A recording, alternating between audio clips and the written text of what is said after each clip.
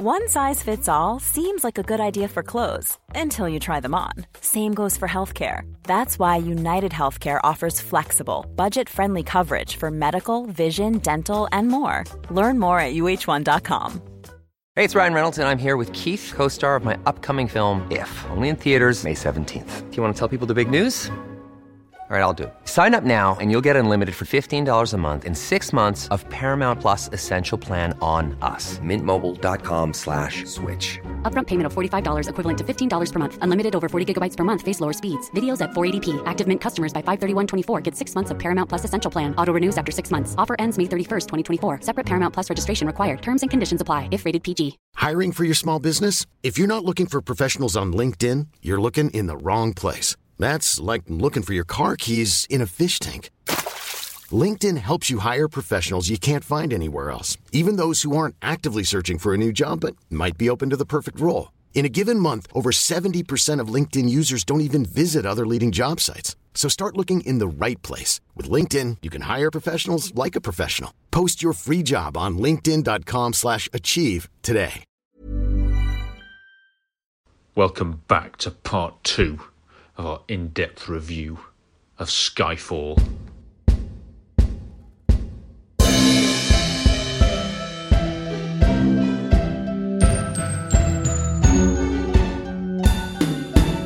Really 007. So we've done the title the pre-title sequence. onto the it's as long as No Time to Die, this, isn't it, honestly? We brace ourselves now for the actual title sequence with the Adele title song. So Daniel Kleinman was back after graphic design studio MK12 did the Quantum of Solace. I don't know why there was a shift there, but... So yes, Kleinman managed to incorporate some of the story elements, the return of scantily clad silhouetted women, although pretty sparing in that sense, not nowhere near as the number as in Casino Royale, and not as gratuitous as some of the 80s films. There is a more gratuitous shots of Craig's blue eyes, of course, which seems to be what they're mainly interested in these films at the moment. We get things like the sniper wound in Bond's chest, not his shoulder John. Bond moving through multiple surreal environments. So Bond again is in the title sequence, which Craig, I think, is in all of them, isn't he? Unlike some of the Bonds, I think earlier, he's maybe one every other. Can you imagine Timothy Dalton in sorry, swirling around, yeah, topless, yeah. Well, with manta rays flying around him. Yeah. Maybe we would have had more than 2 films. Yeah. If only. Hall of Mirrors, like I say, which is, Bond probably to do his character, and, is he looking at himself and what he should be? I don't know. We've got a riverbed, Skyfall itself, the house, the mansion, another posh Cambridge graduate Bond. You've got Chinese lanterns, which of course we'll see later. Target circles from an indoor shooting range with Bond's face on. I'm not sure whether that refers to his training or people are trying to hunt Bond. We get a bit of silver and his Red Skull calling card. We get the sky falling. The sky fall. We get pistols, swords, daggers, another graveyard. And then as the Casino Royale title sequence concludes with a zoom on James Bond, Daniel Craig's eyes. Do we like this? Not the song, this is just the title sequence itself. I'm going to go in first. I love it. Oh, good, John. Good. You go for it, John. That's fine. I'm going to stand on my own and I'm going to defend this. I think we had the nonsense that was that awful thing in Quantum of Solace. Horrendous. It looked like it was done on a Sega Dreamcast, those graphics. It was horrible. I think the colour palette in this scheme is beautiful. And I love how it tells the story. Yeah, I remember watching this at the cinema and I was blown away. And I'm going to say it now before it gets slated. I love the song. Steady on. I love the song. I think the song works perfectly. Yes, the lyrics are a bit basic, but it respects Bond. It goes back to the basics. It respects Bond. It's a grand scale song. It's got the brass in it. Oh, I stand by it. No, the Skyfall song and the Skyfall graphics are good. And I'll stop there because I'm not making any sense, but I'm passionate about it. They're good. No, I like. The I like. jury has seen your passion. Yeah, I think I'll fall between you and then Chris and Tom, who I imagine aren't quite as positive as you. Shall we say that, John? I think it's all right. I don't mind this. You know, the fact it's showing bits of the story, like the Chinese stuff, the flash of silver. Obviously, it shows like a sort of graphic of the house that isn't actually the house. It's a bit of a, you know, CGI type thing, but this is all CGI. Something I wanted to mention was the grave that just says Bond on it. That really made me laugh. I laughed out loud when we were watching it. As opposed to Monique Delacroix Bond. Yeah, exactly. I don't like the fact it ends on his face. It's just all, you know, it's all to do with him as Bond, Craig as Bond. But I'm okay with it. If you want us to come onto the song shortly, we can do that so that I can. Yeah. You know, I'll save that. We'll come on to that, Matt. Chris, what do you think about the actual titles themselves? I know you're a Daniel Kleinman fan. I was for something like that. I thought the work he did in that was making, you know, Bond relevant and tying in the film, the theme of the film, into the titles. And this does tie in, you know, there's some nice motifs and themes. It does touch all, like you mentioned about kind of, you know, the stuff that's in Shanghai, you know, the dragons, this or that. But it just has, you know, I don't know, it is uninspiring. It is. I was watching it again today and thinking it feels like a naff. I take that back. It's not naff. I love it. I take it. It feels like John, don't listen. Horror. You know, the knives that turn into gravestones. You know, it has like a horror theme. It's like naff Hammer horror, and I can't get on with it because I feel that it's too. Again, it's just a bit too on the nose. I want something interesting, and I don't want the actor who's playing Bond to be in the title sequence. And that's a personal preference. I want it to be standalone, and I want to get away from nipples and silhouettes because it is the year of our Lord 2020, and I think we got kind of beyond that. We got Daniel's nipples in Spectre, so that. Well, I don't mind that. It's like that's fine. Nipples if it's belonging to a man.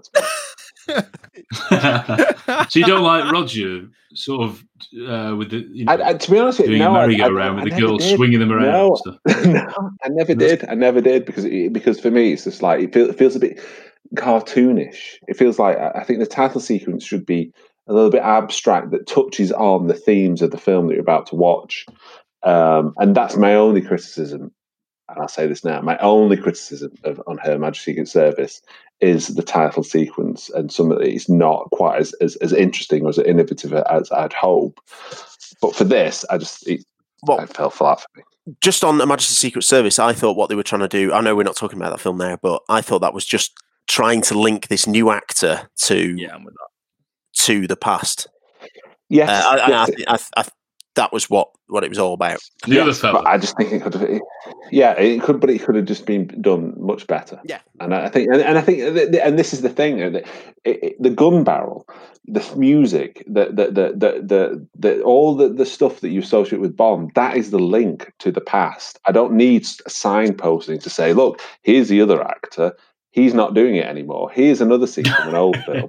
We're not doing this anymore. Here's the new film. I can't be doing with that because it treats its audience as idiots. And I think it should be the gun barrel. The fact it's 007 is enough for an audience to go, this is a continuation. This is Bond. And the problem, and this is the problem with the Daniel Craig tenure, is it's a reboot, but it's not a reboot because suddenly his car is the same car from Goldfinger. He does the same things. So is this the same act? Is this the same my head's Bond hurting. who was exactly? And it's like, hang on a minute, where are we up to in here? What's happening? Chris, what's your opinion on the James Bond codename theory? Well, as in 007 being for... No, I think James Bond is James Bond. I think 00s can be for anyone. Brilliant. In my James Oberhead. But James Bond is James Bond. I'm glad you think that, mate. I'm glad. Because I am with you all the way. But when you said about, like, don't treat the audience as idiots, I do agree with that. I completely agree with that from Majesties. But you'll be absolutely... I'm dumbfounded by the amount of people who think that James Bond is just a code name that you're given when you become 007. And it's like, no, this is James and he's the man, you know. Yeah, because 007 is the code. Yeah. Yeah, yes, I think I'm not precious about 007. Yeah. I think James Bond is a character of his own. You know, if you want to spin that off or whatever, do whatever you want, then that's fine. It's a 007 who's in the future. You know, James Bond Jr. is 007. You know, I don't care, but he's not James. You know, he's not the James Bond. You know, Jane Bond. Yeah, gosh. Going back to what you said, Chris, about the sort of 80s-y Bond twirling girls around and lots of gratuitous women and pretty absolute edges of a PG. Goodness me, but. You have to sort of to have something. The best form of flattery is things like watching Spy Hard. Have you seen the opening titles of that? I mean, that's just absolutely brilliant. How it the women swimming, doing disgusting poses and stuff. I mean, it's just genius. I mean, you get the Weird Al Yankovic song, which makes it even better. Arguably one of the best Bond songs of the last 30 years, but that's another debate. When we discussed From Russia with Love, didn't we? And you get a little insight, you get plot points-ish, you know, silhouetted onto the bodies. Goldfinger, of course, you get the same thing onto the gold bodies. You get previews of the film coming up, a bit like what Mission Impossible started to do now, by giving you little spoilers into the film, which Matthew will know this, when I see a new film, Mission Impossible film at the cinema, I cover my eyes during that scene and just listen to the music, because I do not want to be told what's going on. But we all, I can't remember whether we knew, did we know going into this that Skyfall was his house, his old gaff? I can't remember. No. It was just a random word, wasn't it? And we didn't have any clue what relevance it had to the plot. Skyfall. Yeah. But it's not that interesting. It's not an interesting element. It's not, it isn't. No. And the thing is, it's not, it's not, the fact that it's called Skyfall it's not exploited. It's not let's talk about his childhood. Let's not make this about this is Daniel Craig's On Her Majesty's Secret Service. It never is that. It's literally a building that gets blown up. That's all it represents. It's not it could have been interesting, but I think we're skipping ahead. Yeah, if we'd have seen footage of him and Blofeld playing as children, that would have been an insight into the Skyfall family home. But they wouldn't have called it To Mulberry Way, would they? It wouldn't really have worked as a Bond title. 7 Redisher Avenue or something like that. It has to have a sort of Bondian name. That's the only link. That's the Revolutionary Road, isn't it? Oh, if only, John. If only. Whenever we're preparing a new James Bond film, everybody always asks the same questions. Who's the villain? Who's the girl? And who's singing the song? And for the 50th anniversary, we would determine that we would find a real powerhouse female vocalist who would deliver a classic Bond theme. And obviously, the person that came to mind was Adele. Let the sky fall when it crumbles. We were really excited at the possibility of having her. She came to meet with us, she read the script, she took it very, very seriously, and she's written with Paul Epworth a beautiful song that delivers on every level. And of course, she has the most extraordinary voice. So, couldn't be better. Dream come true. That was Barbara Broccoli on the title song by Adele. Should we discuss the song? Of course, Adele co-wrote it with her regular collaborator Paul Epworth, who produced the track. So again, we didn't get the composer writing the melody, and then your Hal David or someone like that doing the lyrics. It's completely fresh. I think the producers clearly, she was probably the biggest name in music at the time. She just had mega album 21. So any song she was going to release then, because she takes about bit like Michael Jackson did and George Michael, about 5 years between each album. Any song in between that's going to be absolutely massive. So they're on to a winner, effectively. The producers nailing it down for this in terms of it will be a global event, wasn't it, really, whenever Adele releases a new song. Clearly, again, they're trying to go for the Shirley Bassey, in inverted commas, soulful ballad, aren't they, of the early films. You like this.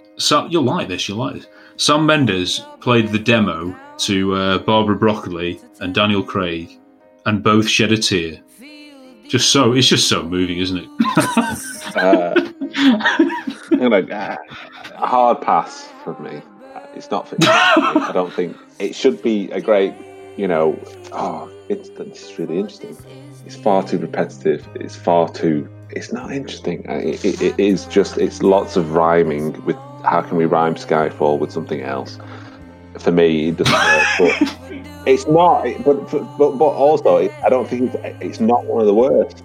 I think we'll reserve that for Sam Smith. Oh my word. I have so much to say on this. John, go on, give some praise, go on. You've already tried it. I'm going to let Math have his... Oh, go on, Math. Math's definitely... Okay, yeah, again, I don't want to sound like I'm sitting on the fence. I don't mind this song. I think it's decent. I think it is trying to be Bond. I think it's a little bit too babyishly trying to be Bond. Like, I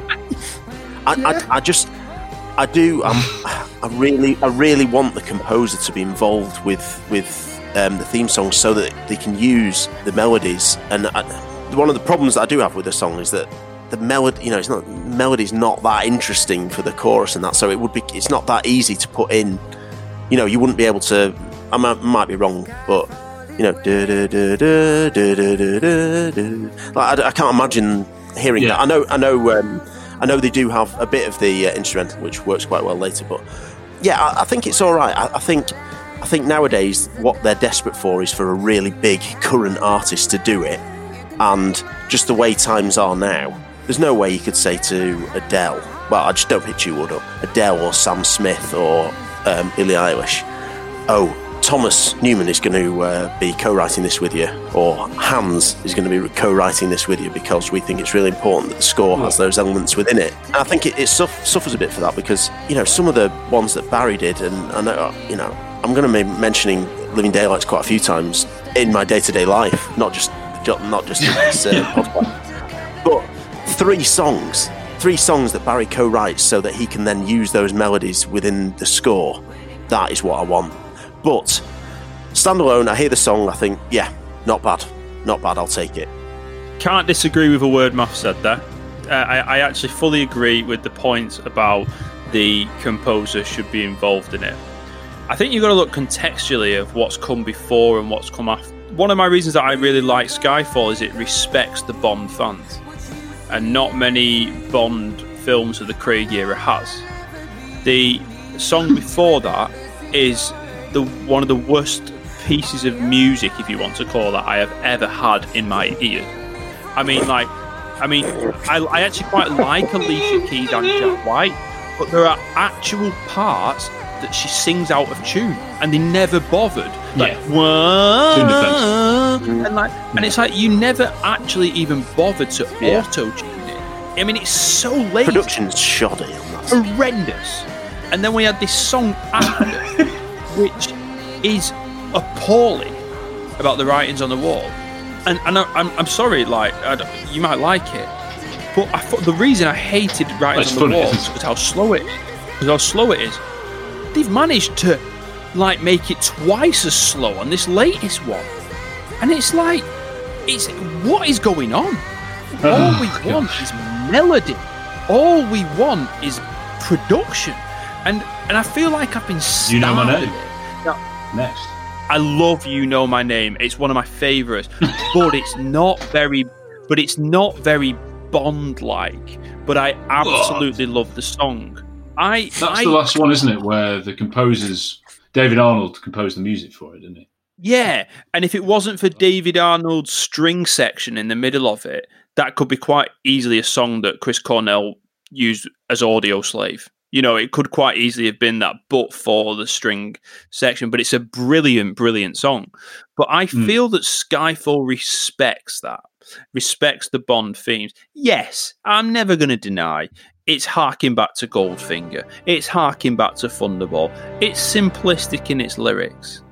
But it realises that we're on a 50th year anniversary. And we need to point back to why people love Bond. Now, I know you love Die Another Day, but asking Madonna to sing Sigmund Freud, Analyze This, is not I don't think they asked her to do that. I think it's their own idea. Who are you accusing, John? No, I know you love it, Tom, but I'm sorry, I'm just going to figure out. I really do. Right, so what I'll say is Mark Gatiss, he's a big Bond fan and legend of TV or whatever. He said, I think it was on a documentary about the Bond music, was saying that people seem to have got this idea where that sound, that sort of sound for the Adele song, is what we need in a Bond song. That's sort of the go-to thing. But if you think about the most popular, enduring Bond songs, like A View to a Kill, Live and Let Die, they're nothing like that. You know, he's saying they're completely not what you'd expect. If you just heard, like, oh, right, this is the new Bond theme, of course they sound very Bond now, but the sort of structure of them, the guitars, the way they're done, is not the Shirley Bassey mould at all. So I like it when a Bond song isn't by the numbers, isn't Skyfall, for once. You know, I'm not being awful. You can't criticise it in the sense that it's well sung. I don't think I think she could go even more big on it. It's not. I mean, it's nowhere near Gladys Knight, is it? In terms of the vocal, nowhere near the quality and the epic. I mean, goodness me. That again, License to Kill, the song, is a version of. Yes, it's even credited. You know, I had to credit John Barry for the notes from Goldfinger, but it's got that adult contemporary. R&B feel to it, hasn't it? Which was of late 80s, which is very Whitney, that kind of era, which I had the great production on that, which makes it classic in terms of a brilliant vocal, but also you've got the R&B beat in the background. Because music, I'm going on here, because music these days is largely, it's just going over the same old tropes again, isn't it? There's no real new musical genre or period that we're going through, in my opinion, at the moment. It's more regressive, I'd say, and sort of digressing, isn't it? I am digressing. Skyfall just does exactly what it says in the tin, and it gets a pass, it gets an Oscar, you know, it gets all the awards, it gets a pat on the back. It was number 2 in the UK, so it wasn't as popular as Sam Smith's song in the UK. Since A View to a Kill, only Adele Skyfall and one other song have been top 10 in America. Can you name the other one? You don't have to say Welcome to Scotland. Die Another Day?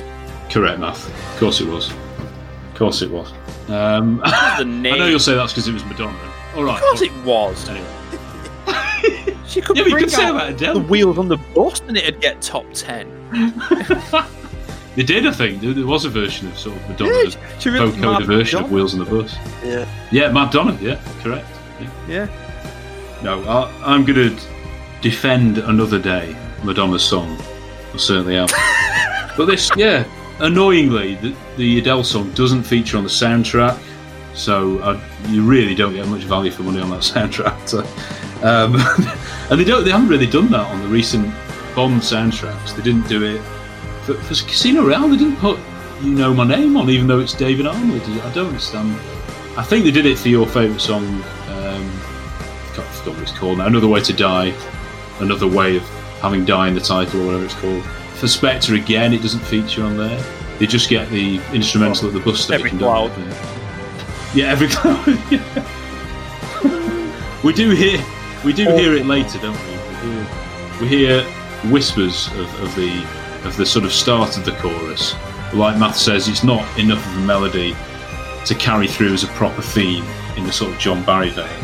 It's nicely done in the Chinese entrance scene, but it has to be seeded into the Bond theme to make it proper Bond, doesn't it, really? So like I say, it was a very popular song. It was number 2 in the UK, number 8 in the US, won an Oscar, where, of course, Adele performed on the stage at the Academy Awards, won a Grammy, a Golden Globe, a Brit Award. I mean, it's just, what a song, incredible. but it doesn't appear on the soundtrack, which is what we were grumbling at before.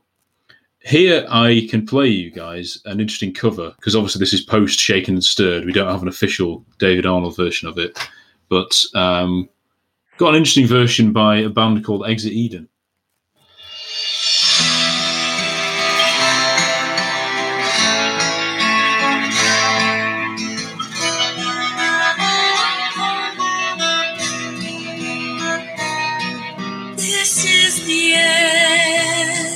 Rob Parker would absolutely love this. Hold your breath and count to 10. Feel the earth move and then. How Bond is this song? Goodness me. Hear my heart burst again. For this is the end. I've drowned and dreamt this moment. Thoughts so far, chap? Before we hit the chorus? So overdue, I owe them. Derivative. Swept away, I'm sure. Derivative of something derivative.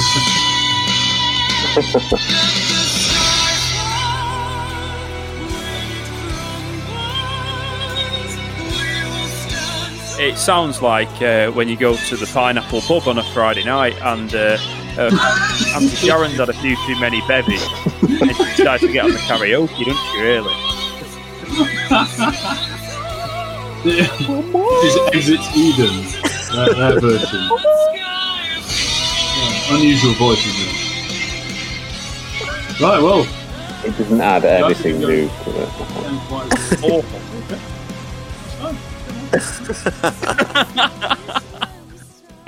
It's merely an hors d'oeuvre. We've got lots more of those to come. Right. Make me work so we can work it out. And I promise you, kid, that I'll get so much more than I get. We just haven't got to yours yet.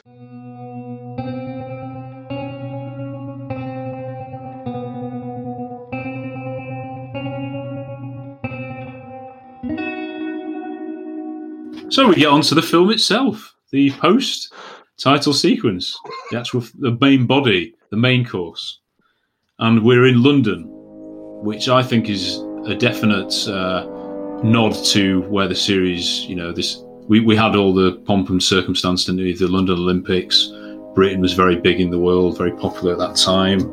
I think Sam Mendes wanted to see the world of MI6 a bit more. We go right through to the headquarters. An awful lot of the film is in London, and I think that was obviously a deliberate decision. There's also other imagery throughout the film. There's loads of Union Jacks. We get them on the caskets later on. M's Bulldog, of course, is the main one, which we'll discuss later. But the first actually, well, I'm in no way saying I wish Daniel would die. He would rather slit his wrists. Can't keep quoting that after this one, yeah. So, M is writing Bond's obituary. I don't understand that. Can someone please explain what? Would she be the one who wrote it? Is she writing for the newspaper? What? I don't understand. Is she a journalist? Yeah, but there's no family members, are there? So she's probably the nearest. The whole thing they're going for this film is that M's his mother, kind of thing. Like she's the next of kin. So that's how I interpret it, is that they've just got someone close to him to write it. Yeah, but normally for an obituary, so M would provide that information to a journalist or to well, yes. To Elliot Carver to write. Or well, that's true. Very good. Yeah. Tomorrow's news today. Rare Brosnan reference on this podcast. In time. In time. Will you yield? Will I? No, but I just don't. This is a Bond film, so you've got a bit of disbelief suspended for this. But for someone to die, especially a secret agent, either you cover it up and you couldn't care less about them and you disavow knowledge, or you wait 7 years until if you don't have a corpse. I don't understand how long it's been. I still don't understand why Bond has been away. I don't understand why M doesn't seem to care less. Has she tried to phone him? Does she think he's dead? I've just got so many questions going on, and I'm already slightly annoyed at this film. I'm sorry, John. Yeah, no, I think you're right. I think it is ridiculous for her to be sat there. She's the head of MI6. She's got 8 other 00 agents to deal with. Yeah. Well, Mummy's calling. You know, and also, yeah, I think it is a terrible conceit that she would sit there and like that. Who would? Why? Like, I don't understand. Someone else needs to explain this to me as well. I don't understand either. I mean, I don't understand why she's writing it, but I'm not that bothered, and I just take it to mean that, you know, she assumes he's dead because he should. You know, she knows from Moneypenny that he's been shot by her. So she must be that bridge up for murder then. Which would have. No, because it's in the line of duty. She was told to, and it was. Do you get this annoyed about the obvious logistical problems with You Only Live Twice? Oh, you mean Bond dying, all that? Yeah, that people check his pulse and say that he's dead, but then they can throw him off a ship and land him in the sea, and he's absolutely fine. Does that wind you up as much? Does it have beautiful John Barry music as he's gliding through the water? No. I mean, I love them both. I haven't got a problem with it, but I just think we've got to take a bit of leeway. Yeah, of course. Yeah. I think I understand what they're trying to do, and as I say, you have to suspend a bit of disbelief. It's just all a bit odd because we'll go into it, but when he comes back, it's like everyone doesn't even know he's there. They couldn't care less. Moneypenny surely would be absolutely hug him and be despairing that he's alive, and everything just walks past him as a little chat. I don't understand, and M isn't particularly nice to him or acts any different with him. It's really odd if you think about it, if you stand back and think about it. If it wasn't a Bond film and your main character's been shot, missing, we don't know for how long, why he's depressed, and we'll get onto that shortly, but the fact that anyway, right, I'm done. Well, it makes more sense for like Tanner to write it up. Who in this film? What is his role? Is he like her executive assistant? Is he, you know, it's like is he receptionist to M? Yeah. Wherever M is, he stood up until obviously later on. He's always there with her. I don't get that in the dynamic. I assume he's just her like second in command type thing, or so he's a bit more of a dog's body maybe than a second in command. Yeah, but I don't have any issue with this, and I quite like him. He's a different Bill Tanner to Michael Kitchen, who seems to have more power and authority and stuff. But I like Rory Kinnear. I think they have some good banter. I'm not. You know, I'm going to try and stick up where I can for this film. And Tom, I understand these concerns, but none of them had really bothered me or they hadn't been until I troubled me.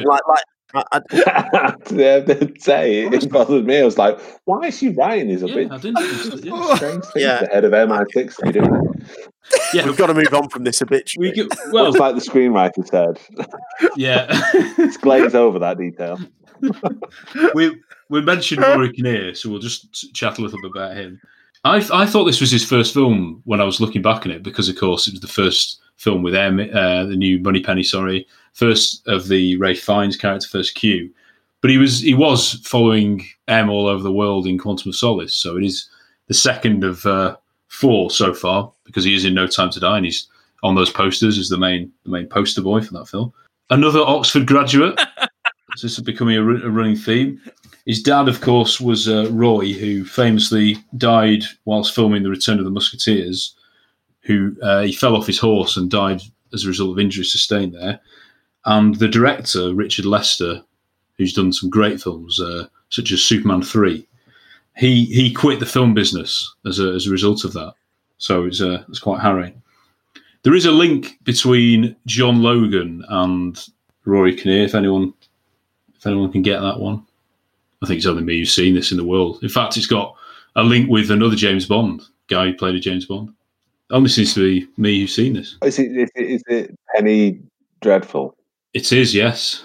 Yeah, which was written by John Logan. He plays Frankenstein's monster. He's not the creator. He's quite funny if you see the the creature, like very softly spoken, lovely guy, Rory Kinnear with this weird haircut. But anyway, yeah. Well, Timothy Dalton's in that as well. He's amazing, and he's great. Yeah, isn't it? Eva Green. And Eva Green. In fact, it's basically just all the best bits of the recent Bonds, isn't it?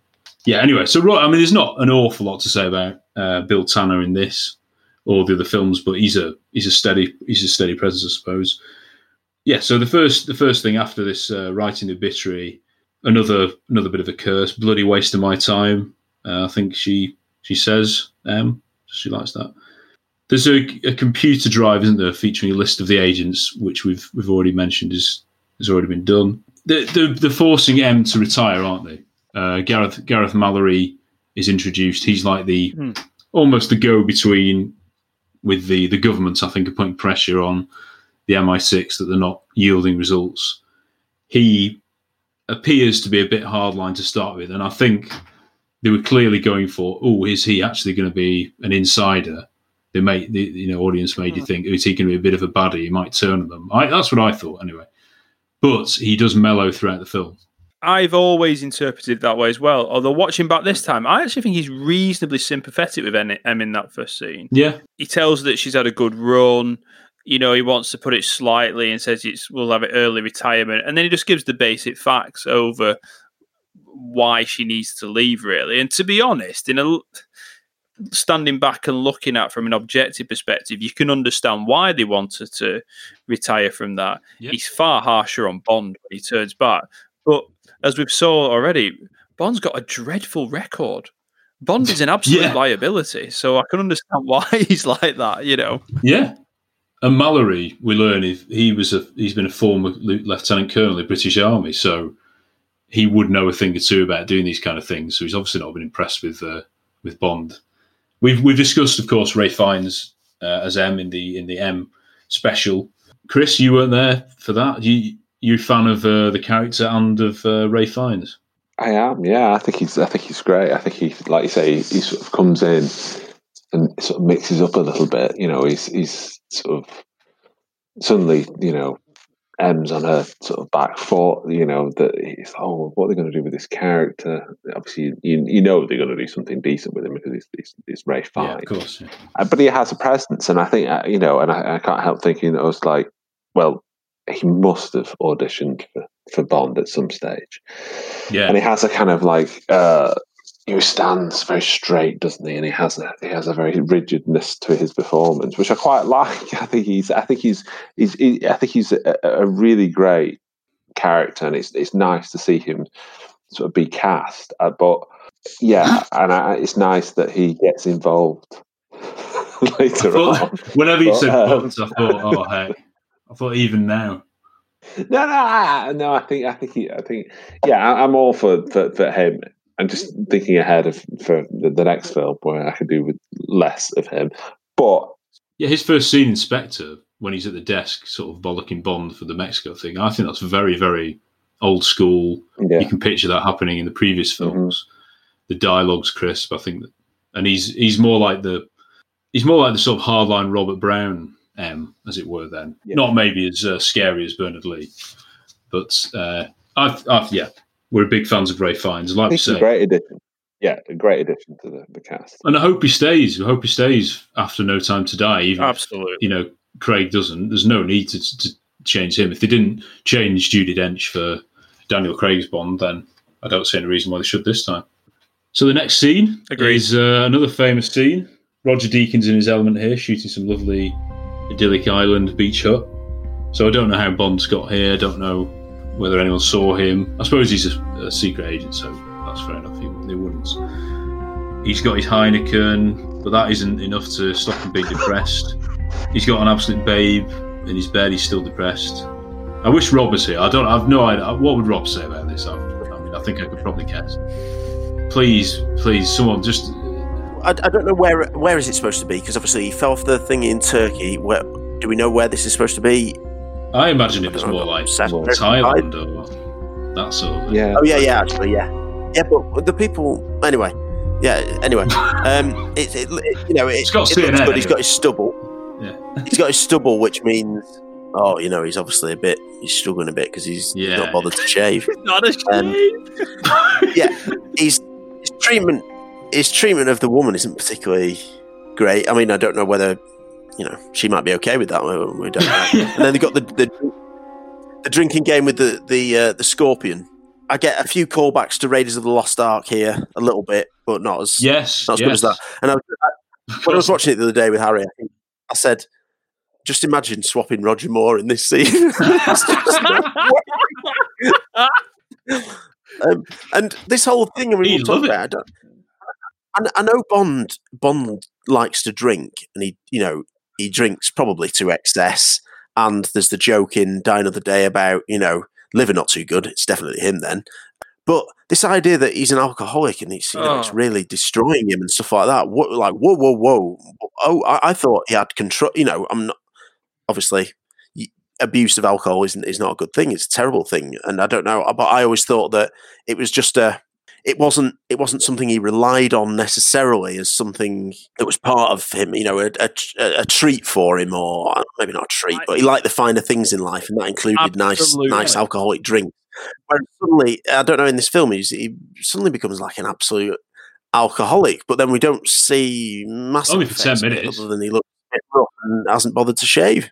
Absolutely, Matt. I mean, you look at the Roger Moore era, and every single drink he has is an enjoyment. Or even you look at the Pierce Brosnan, and it's like, I'll have a mojito and a cigar. It's an enjoyment kind of thing. It's pushing that kind of Bond secret agent thing. Here, he has to be a tormented soul, doesn't he? It's very frustrating in terms of that. All 5 of his films, at some point, he's either quit or he is not part of the British Secret Service. And all 5 of them, because obviously we're starting that at No Time to Die. And if you were, because you want to push the realistic thing, if that was actually an issue, the British Secret Service would go, right, let's sign you off and let's get you some psychological help, because actually somebody who's quitting right, left and centre like that is not actually going to be a very good secret agent for us. And they've got genuine issues. To me, it fits in with the Craig character. It does, like Casino Royale, after the big fight, the first thing he does, he gets the whiskey. It fits in with it. But does it fit in with James Bond? Probably not. Or probably not, certainly not the cinematic James Bond to this level anyway. Can you just explain to me why he is depressed? Just speculate why he is depressed for a start. As opposed to Moneypenny, who's the one who's actually shot somebody. Yeah. He's gone missing. He doesn't. It's not. The character hasn't earned that. He got shot on the job, which is a terrible thing. But also, no. You are a spy. You are a spy, and it's expected that you will get wounded at some stage in your career. So he got shot and was just went off into the river. And then reappeared on some, like you say, this amazing island with this beautiful woman drinking, Heineken. All right, okay, I'd probably get a bit different. You can't have it all though, can you? No. But then, yeah, exactly. And then goes off for his drinking game with this ridiculous notion that drinking whiskey or whatever it is with a scorpion on your wrist. It's so silly, and he hasn't earned it. He got shot. That was it. Terrible. Yeah. But he wasn't betrayed. He wasn't. There's no reason why he couldn't have just turned up at some other station and said, I've been injured. I'm coming back in from the cold or whatever it is. Yeah. There's nothing to stop him from doing that. But he's because it's Craig is Southern grumpy teenager. I'm going to go to my room and I'm going to sit there with my Heineken, and then eventually I'm going to I'll appear because you need me, not because actually I want to do this job.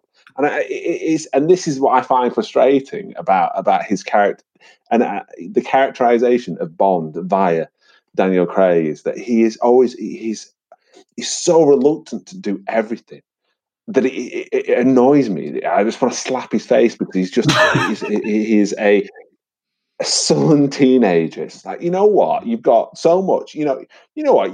You could go back to Scotland where you've got this massive estate, but you decide not to do that. You know, you've got a flat in London that gets sold because you died, but you actually didn't die. There's just it's You've got a DB5 in a garage. Yeah, exactly. You got an Aston Martin in the garage. It's like, what have you cashed up, isn't it?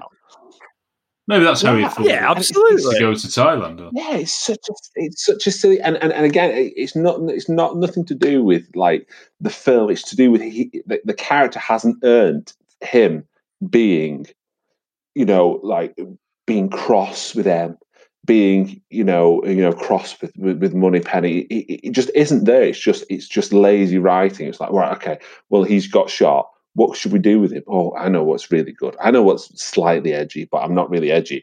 Let's have him have a slight alcohol problem on a beach somewhere. And it's such a ridiculous thing. And I think, you know, in the novels, he does have a drink. Later on, he does have a drink problem. He has a pill problem because he's absolutely battered. His body aches all the time. He is a mess. And I think he's got all these... you know, the ghosts of the women he hasn't saved, and he's got all the ghosts of all the missions that have gone wrong, and it's sort of believable. But in this, he got shot on a job, and he's a spy. Sorry, but, you know, get over it.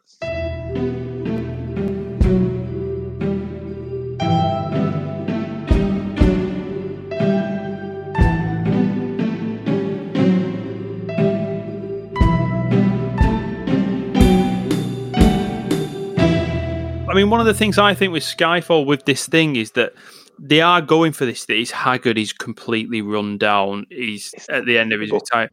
Well, that's the problem. If Skyfall was the fourth or the fifth Craig Bond film, and there was a couple of films in between where it was just standard missions, we might buy into that a bit more. Yeah, absolutely. Yeah. And there's a reference that your knees must ache, which is nice. But if that was Roger Moore in View to a Kill, I'd be like, oh gosh, I absolutely believe that his knees are absolutely killing him. But it's Daniel Craig, who's 40 odd. He's got like a 6-pack and a Superman chest. It's like I don't believe his knees ache. It's like he's got a horrendous running posture though. You know, I mean, that running posture. He's trying to do going to have Ethan, dodgy knees with that, isn't he? He's trying to do Ethan Hunt, isn't he? But just going back to something we might have discussed before, you've posited that, of course, Casino Royale and then Quantum of Solace, is set 10 minutes later. So that means they're set as he's only just started as a 00 agent. He is, isn't he? That's right. Yet, the next film, he is on the verge of retirement. So has 20 years gone by? But then that's why you say your theory is that it is a soft reboot again, isn't it? Yeah, I'm not. Yeah, it's a funny one. I don't think you have to dismiss what's gone before because obviously you have to try and buy into the fact that Judi Dench has built up this motherly relationship with him. But I do think that there are certain elements, especially around characters and stuff, that this is another reboot. And if that is the case, that's the producers holding their hands up and admitting that they made an absolute cock up on the last film, because 2 films before they just made a reboot again, and to make another reboot, and actually, regardless of your opinions on Casino Royale, critically and commercially, it was a success. Yes, of course. So it was on the right lines in general. It did what it was intended. Absolutely. So to feel then that you have to do a reboot again with only 1 film in between highlights how misguided that film before was. Yeah, I mean, if I'm trying to be a bit defensive, just because someone's starting as it's their, I don't know how long the career of a 00 agent is, so it might be that you only start like maybe in your early to mid 30s, and then physically you're probably not at your. Was it 2006 Casino Royale, and then this is 2012. So I don't know. It might be that 6 years.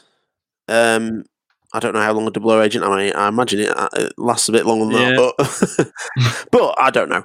I don't know whether I think of it as a soft reboot, just as a bit of a fast forward in time a little bit, or it just services the story. I think for them that he's he's haggard and he's old and he's not what he was, and it's a bit of sort of almost PTSD, or something. It's not explored a great deal, and yeah, I don't think it particularly works because he fairly quickly is back to what he should be, isn't he? That's why it doesn't work for me, because his first mission back, he does what he has to do. It's not really his fault that Patrice dies, or is it? I don't know. You can't really see the fight. Sorry, I jumped ahead. He goes back because MI6 is there's an explosion there. Oh yeah. So you get the scene where to go back, you get Mallory telling basically M that she's up for retirement. Pauses it like a massive brandy and hands it to her, and then you get then you get the explosion, and that's the thing that triggers Bond going back. Yeah, which I don't buy. Well, it's not enough again. Yeah, it is. It's the cake on the river, as they call it. It's kind of it's not enough, and that's the problem that I have when I went back and watched it. I feel that that's where the writing really lets it down. On paper, it should work, but there's just not enough for that character to go to an extreme to create a new life, and then to come back because there's an explosion at his office, which is essentially what it is. Because and M's still alive, but he goes back to serve his country suddenly because and he doesn't know anything about who was the culprit or anything. Of course, he sees it on CNN, and he sees Wolf Blitzer, the newsreader, and he is also in Mission Impossible Fallout. Yes, so he's made it into a James Bond film and a Mission Impossible film. Yeah, as himself. Yeah, so fair play to the lad. As is Lea Seydoux. Yes, she. Yeah. So apart from the explosion, we forgot to mention, M has also been hacked. She's had the Think on Your Sins computer virus, whatever that is, and then YouTube clips and things. M's face is the Queen. I like that. Yeah. I don't want to go into the technicalities of it. It's a bit of hacking, but I think it adds to Silva's character. He's crazy. Yeah, he's absolutely balmy, and that fits in with the balminess. It fits in with the music when they're doing the William Tell shooting, the music with the helicopter at the end. This guy's a nutter, and I'm all on board with this. Comes across like that. Yeah, I agree with you, John. I think if I'm being cynical, and I'm going to be mentioning this quite a lot, it's the first of a sort of Joker type bit of rip-off, and it's a bit of will the real Batman please stand up? And with that, I don't know whether you remember, but when in the Dark Knight, when one of the copycat Batman gets hung and bangs into the mayor's window, and he has a pin. A card clipped to him, a Joker card, and it says, "Will the real Batman?" I don't know. I don't know. A written message like that. I just thought, crazy guy, sending a message. Can't disagree with that. Yeah, no, I think it's clear this is where it's coming from. But I think I may have mentioned this before that hacking is literally the dullest thing that can be portrayed in films. Someone sat at a laptop, tapping away as if they're playing, the piano, some scrolling text on a big screen.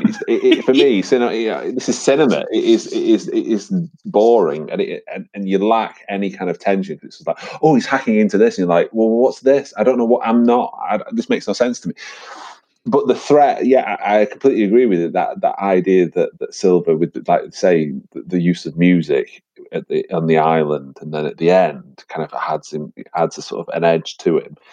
It's a shame that they don't. I think there's lots of contradictory kind of actions with the character who attacks M using hacking, but then goes to the hearing to shoot her in face to face, and at the end goes to try and attack her, track her down. It seems contradictory for me, but that sense of threat I think could be done better. But it does sort of hint at that nicely.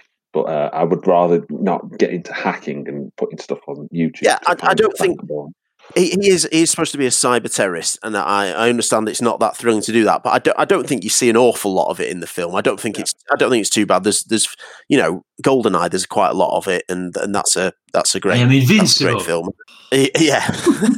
So I don't think it's too bad. And in terms of that, the explosion, they say that he wanted you to see it. Whoever it was, they knew he should be out of the building, so wanted her to see it. So that's why that happens. But Silver, brilliant villain. But what is actually done with him and his plot and everything like that, we'll discuss it more. But I think there's issues with that. But yeah, can't disagree.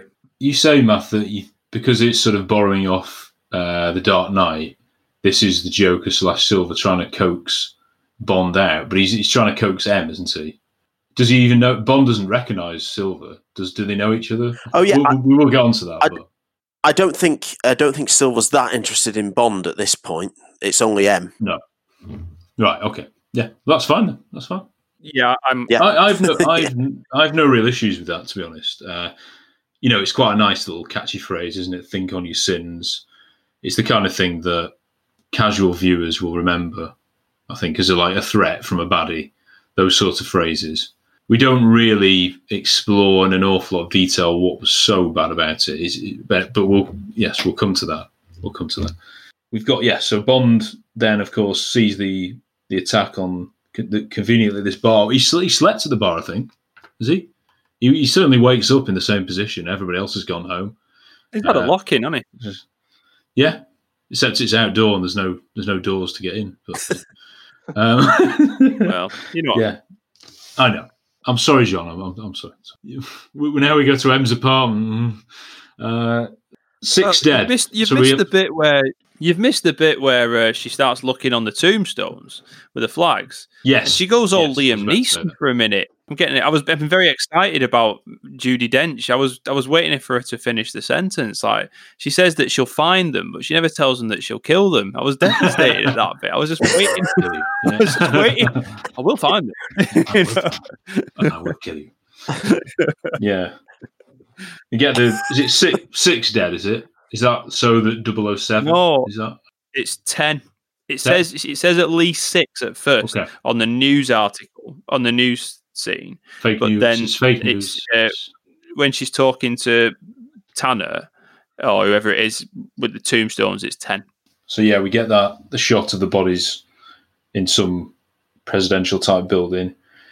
But then Bond's obviously decided to somehow get back to London, presumably because he's dead or MIA.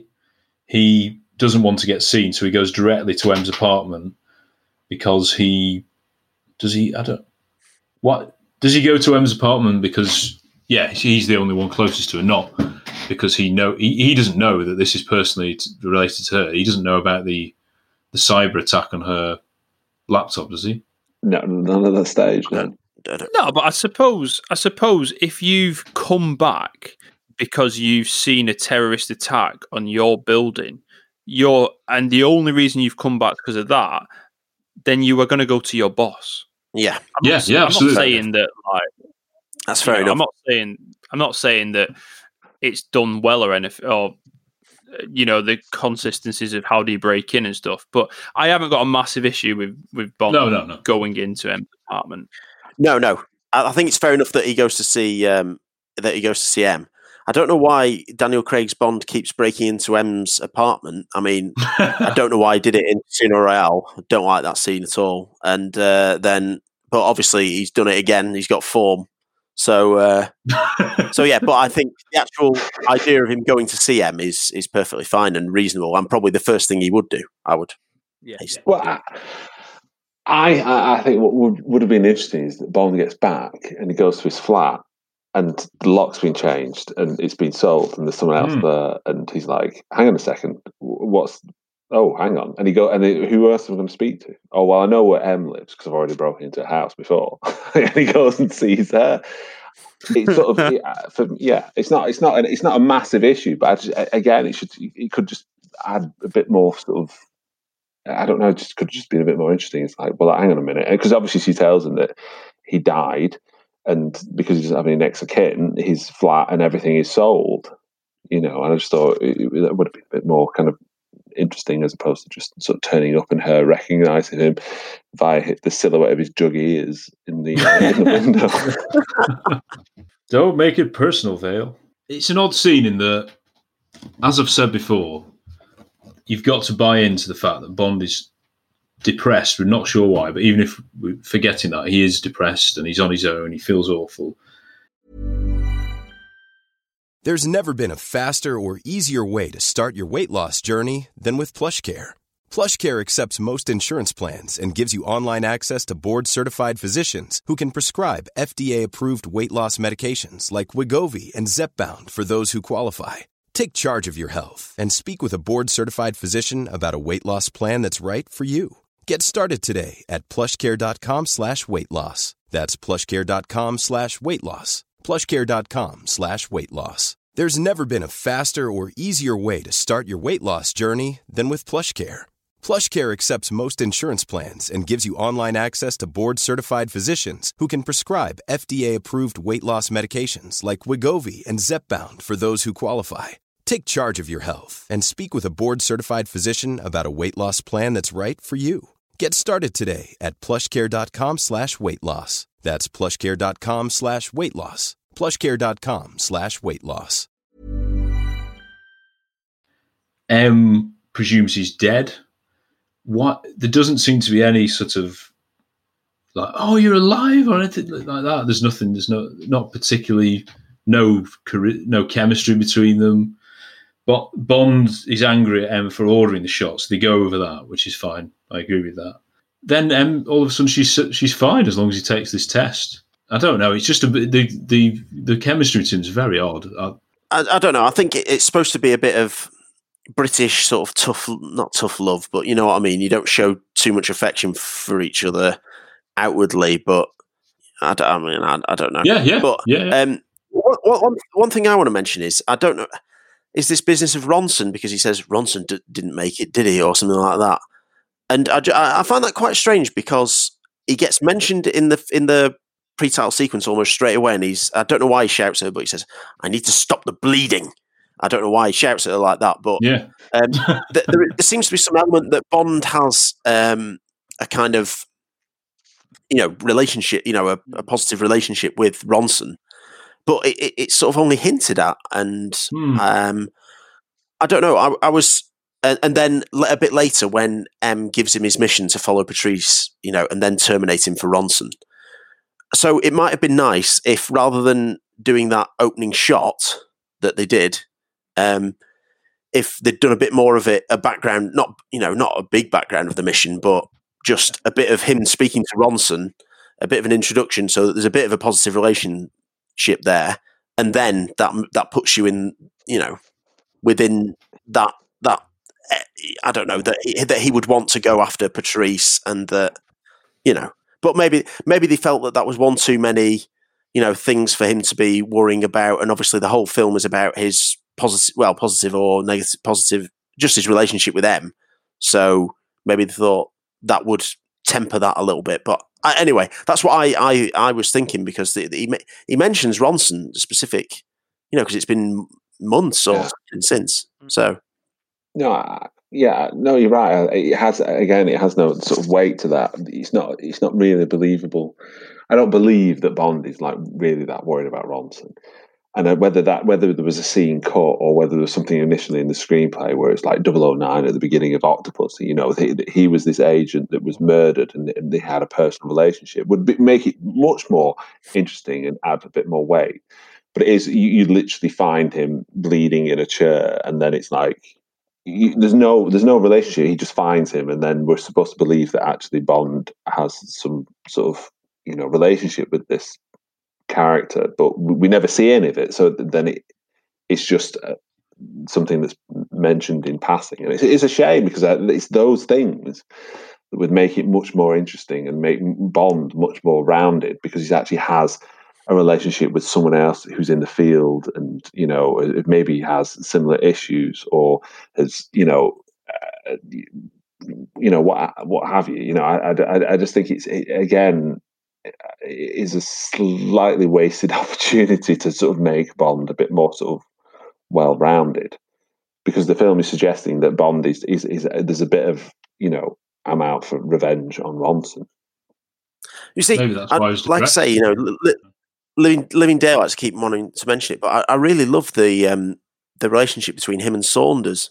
And then, so when Saunders is killed, you feel something, and you feel that right. Well, he will want to get sort of revenge. He'll want to avenge that death. Yeah. And I'm not saying they would have had enough time for this, but I don't know. It just seems weird that they mention it a few times about Ronson, and then they don't really do much with it. But does exactly what it says. Maybe how much? But then, how much screen time does that character have in the Living Daylights? It is minimal, but that is just enough for you for them to start off where they clash, they don't get on. Yeah. But then that scene in the cafe where he says, "I'll do," there's a moment of like, they really bond, and he walks out the door, and obviously he's killed, and that's the impact. That's the scene is all about, is that suddenly he's died. If it jumped to that scene, he'd be like, I don't care about him, because, in the opening scene, he seemed like a pen pusher. He seemed like someone I don't care about. Yeah. But because they don't get on, and then eventually, actually, there is that sense of, actually, you're not such a pain in the arse. You're not such a pen pusher. You're going to help me get on with my job. It completely pays off, and that scene has weight, because suddenly you believe Bond is like, you've killed one of mine, and I will go out and I'll get you. Yeah, and that's the issue I have with this, is that it sets it up, but it never fulfills, the sort of narrative kind of weight to these kind of characters. And it would be so much more interesting, and if they'd just given it a little bit of time for these sort of moments. If you're enjoying Really 007, why not follow us on Facebook, Twitter, and Instagram? Look us up at Really 007 Pod. M says bloody 3 times in the scene. Potty mouth. Yeah. Well, we get a bit of Turkish music because it's London. I don't know whether that was to link it back. I found that very jarring. I don't know why that. I don't get it. Maybe it was to link it back with what had gone on there, but I doubt it. So then we move on to the Batcave, the underground layer. I'm sure, Matthew, you'll pass comment on. Well, I think that's a decision. I thought this was Harry being harsh, but Harry again, because obviously we watched the night. Harry, like Dark Knight. Yeah, John, you will be allowed to Dark Knight. He relocates to a sort of underground base rather than a Batcave. I thought that. I think that's. I had never thought that, and I think that's for me. That isn't a problem. Obviously, the new digs aren't glamorous, but it's supposed to be. Well, they'd have to be, because the building's blown up, to be fair. Yeah, so you can't really criticise that. So I have no issue with it.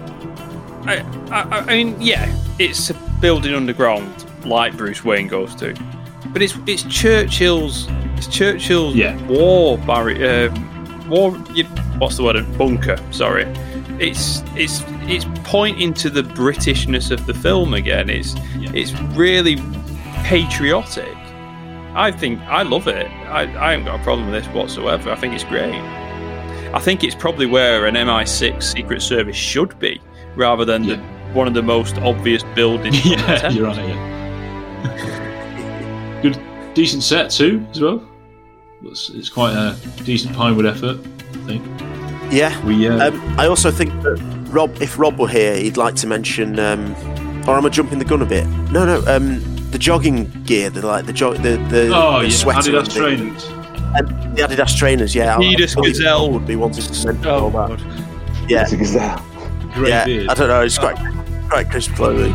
Well, it kind of goes with it's his drinking outfit, isn't it? I mean, he might as well just have a Mancunian looking like that, Got my joggers on, going down to Corbier's for Heineken, mate. Yeah.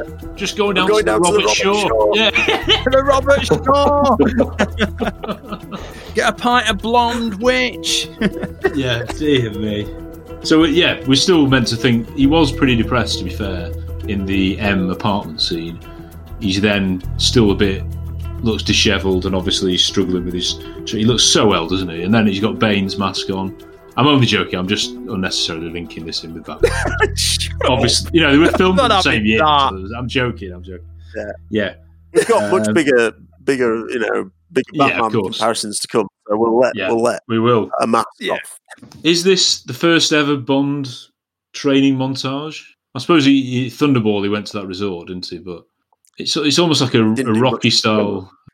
Yeah, but then with Tanner blathering on, it's like, shut up, Tanner! I'm trying to do these lifts and Why is he telling him the mission before he's passed the test? They're going to pass it anyway, isn't it? We're nitpicking. Like, Tanner is.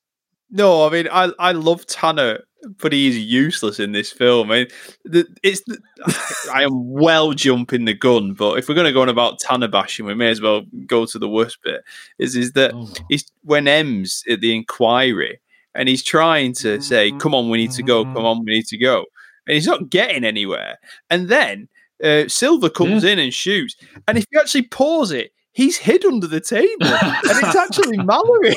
It's actually Mallory who saved. He actually ducks under the table. It's like, you are the worst chief of staff ever. Abandons his staff when they're all under attack.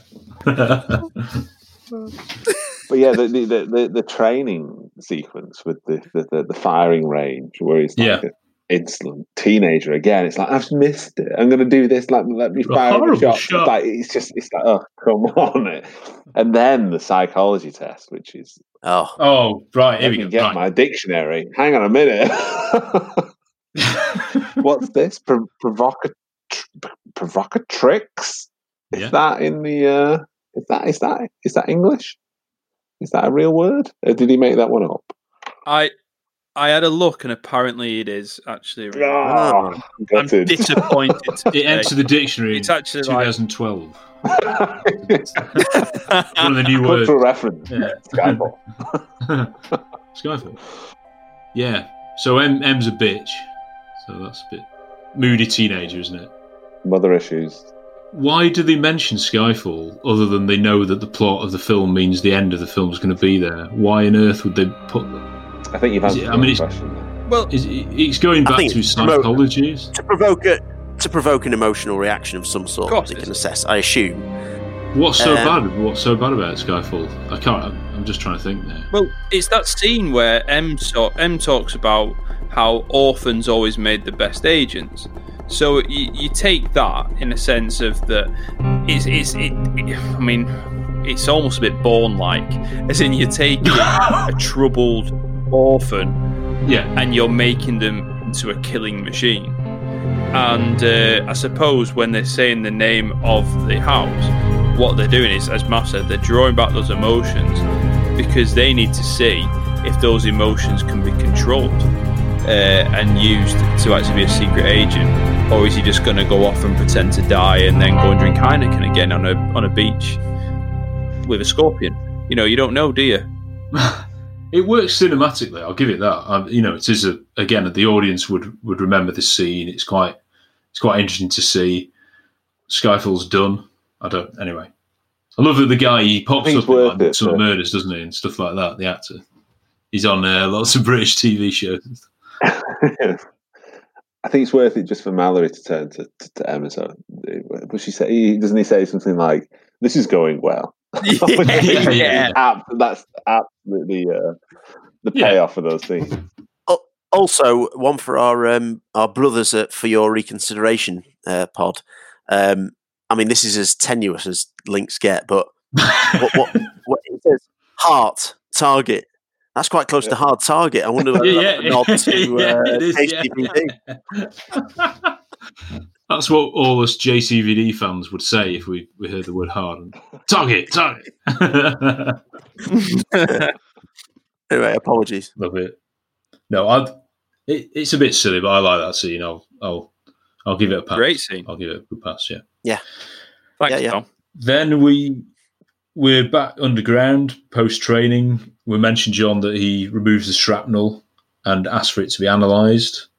And that, to be fair, is it links with the plot, doesn't it? Because somehow that shell can connect him to Patrice, the Matthew Fox lookalike.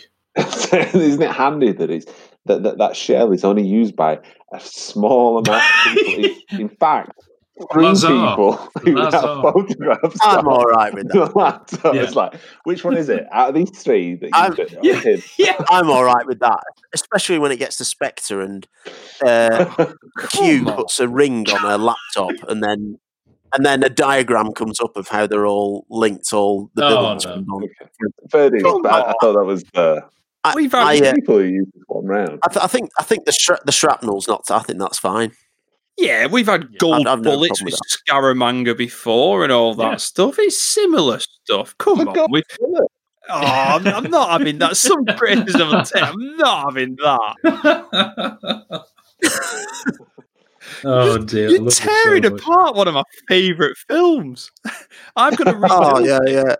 So sorry. It's just the thread. I'm just pulling at the thread. I know. The seams have come wide Can't open. resist. I'm not going to be able to sleep tonight. Moneypenny does apologise, doesn't she? And she was suspended for killing Bond. Well, that's only fair, isn't it? She was kind of like softly shifted over to help Mallory with the shift over, and it's one of these polite suspensions. Yeah, just killed an agent.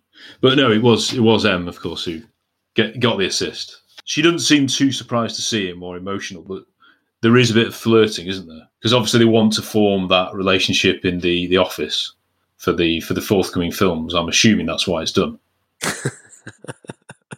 Yeah. Bit of a rhetorical they want to create they want the end result to be the classic Bond and Moneypenny flirting, but not too much atmosphere, don't they? Yeah. So we've mentioned the backstory, and the writing of the character might not be the best, but that's where they want to end up, which is at least in line with the traditions of Bond. Bond passes his tests. We're told he passes his tests. He meets Mallory, who wonders why he didn't stay dead. And then we get another reference. It's a young man's game. There's an apprentice sort of quote, hire me or fire me, I've written down here. But then M does back him. It's a bit like Bernard Lee's M. And in GoldenEye, she does back him in the end, even though she sort of just slated him. There is that grudging admiring of Bond.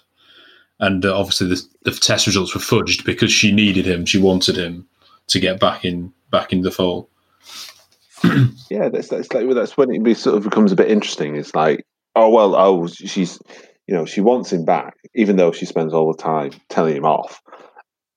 And then there's a bit of tension with Mallory. What does he say? Something like, "Don't cock it up" or something. Yeah, which is again, it's like trying to, you need to put Bond in his place now and then.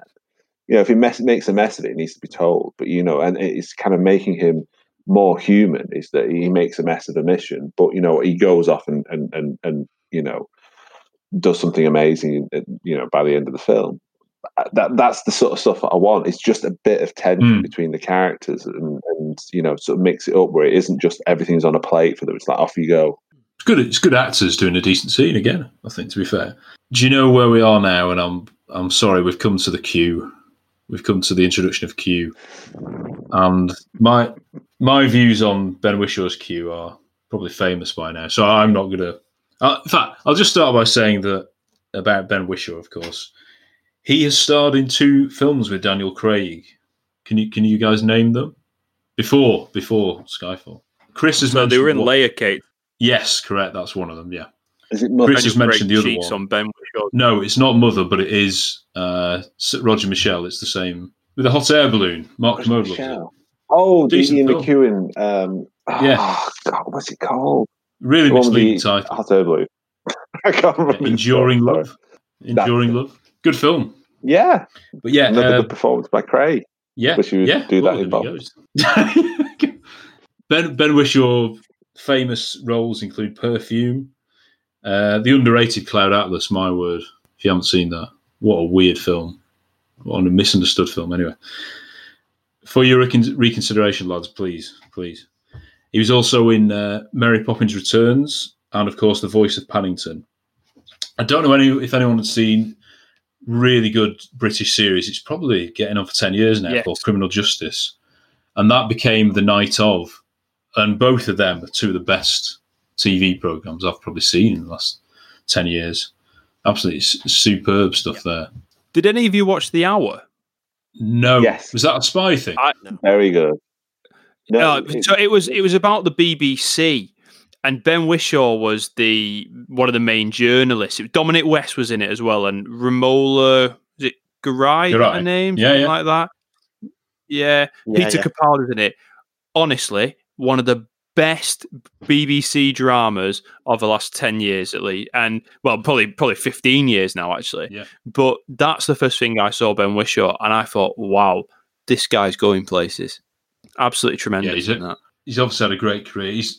He hadn't won any awards until recently, until he did Russell T Davies's A Very English Scandal with Hugh Grant. I'm your new quartermaster. You must be joking. He sort of represents one of the conflicts in the film, which is between the old and the new. I'll hazard I can do more damage on my laptop sitting in my pyjamas than you can do in a year in the field. He's the new breed, really, of intelligence. And it's largely conducted through cyberspace and cyber kind of warfare. So why do you need me? Every now and then a trigger has to be pulled. Or not pulled. It's hard to know which in your pyjamas. Q. 007. I've tried, I suppose, to not think too much about the responsibility and just focus on the story that we're telling in Skyfall. Of course, it's important to understand the history of the franchise, but at the same time, this feels really like a new chapter. Author PPKS 9mm short. It's been coded to your palm print, so only you can fire it. Less of a random killing machine, more of a personal statement. Ben Whishaw, yeah. My views. I'm sounding like Hugh Grant now, aren't I? My views on it are pretty famous, like I say. John, you start. Go on. His characterization of Q and the characterization of Q in these films. I think it's the only way to go for the Craig character. You had Q, and with Q, you obviously beforehand with Desmond Llewellyn, you had this kind of older quartermaster who's rolling his eyes at Bond's adolescent quips. The only problem is that Daniel Craig doesn't make adolescent quips, he just sulks. So you can't have an older Q who is basically giving him... You can't do it. It doesn't work. So, and the whole purpose of Skyfall, or one of the purposes, is the focus of Bond versus M, but one of the other focuses is the tension between old and new. Yes. And is Bond still relevant? Is Bond still relevant there? And to bring in a Q who is a young, geeky cyber wizard is completely out of Bond's comfort zone and really highlights this whole aspect of old versus new. And you can't, I think the dialogue, some of it's really good. I think the stuff such as youth doesn't mean innovation and age doesn't mean experience, doesn't mean wisdom or something like that, but really good dialogue. And what I do like in this film is I feel that they go on a bit of a journey and they get some begrudging respect for each other towards the end of the film. We're going to get onto the line about exploding pens that obviously you're going to gag about. I admit it's a snobby line, but I think it acknowledges that it's a snobby line. Later on, Silver laughs at this and he says, "I've got my latest gadget from the toy shop." He hates them too, and he touched this. It's a phone or it's a radio. So I think it's a deliberate thing that they're pointing about. We're not doing this. We're doing it this way. I may not agree with it, but I can see what they're doing. It's not just trying to be like, oh, we're being completely relevant. It's deliberate to the plot. I also think the exploding pens thing is a nicer way of subtly referencing previous Bond films rather than Die Another Day that basically just bashes you over the head with the exact same scene. Ben Whishaw, I much prefer him in Skyfall than I do Spectre. Problem isn't with Spectre, wasn't with him in it. It's more what they do with him and getting disobeying him, putting him in the field again, Avengers Assemble, blah, blah, blah, blah. But for the sake of what they're trying to get out of Skyfall, yes, I like Ben Whishaw. So well argued, John. I can't disagree with anything you've said. My criticism isn't necessarily what they've done with him isn't relevant to the plot. It's just I don't like that character. But that's fine, because you're not meant to like every character in films. At least it makes me engage with Bond more, because on that I'm on Bond's side. When he's going on about the old school, that means, all right, yeah, I'm with Bond on this argument. Second level dialogue, whatever, and the nice little line, the throwaway line at the end about the pen. It works well with the audience, and the audience at the cinema laughed. They really enjoyed that, and I can't deny that it's crowd pleasing, and it's almost a middle finger up at Desmond Llewellyn. You could argue at one extreme, in the why do I hate? Why am I being sort of in on some joke where I'm meant to laugh at silly gadgets? Because that's one of the reasons I love the Bond films. But I agree, for the purposes of this film and Craig's characterization, it works. It works. I think John's argued it really well there, and I think they had to do something different to Desmond Llewellyn, because, as we discussed on the M episode, one of the problems with Robert Brown, which I don't have a problem with Robert Brown, but it was just sort of more of the same. So if they now had, they sort of tried to do John Cleese, sort of bringing him in, and he almost had an identical relationship in Die Another Day to Bond that Desmond Llewellyn had, which was like exasperated. You keep forcing me to, you keep ruining this equipment, and we do this stuff for you, and you don't appreciate us, and everything like that. So they had to do something different. I think they had to do something different. Otherwise, it'd be too easy to compare. Probably, an inferior Desmond Llewellyn. So they had to go down this younger route and this different vibe. And I think the banter's quite good. It's quite funny, like you say. I think most people would be on Bond's side. And I know you wouldn't like the guy, but you're not really meant to. I think they're quite good scenes. I don't like the exploding pen line. It annoys me a bit. Like you say, gadgets were a big thing and everything. And I just think it's a little bit too dismissive.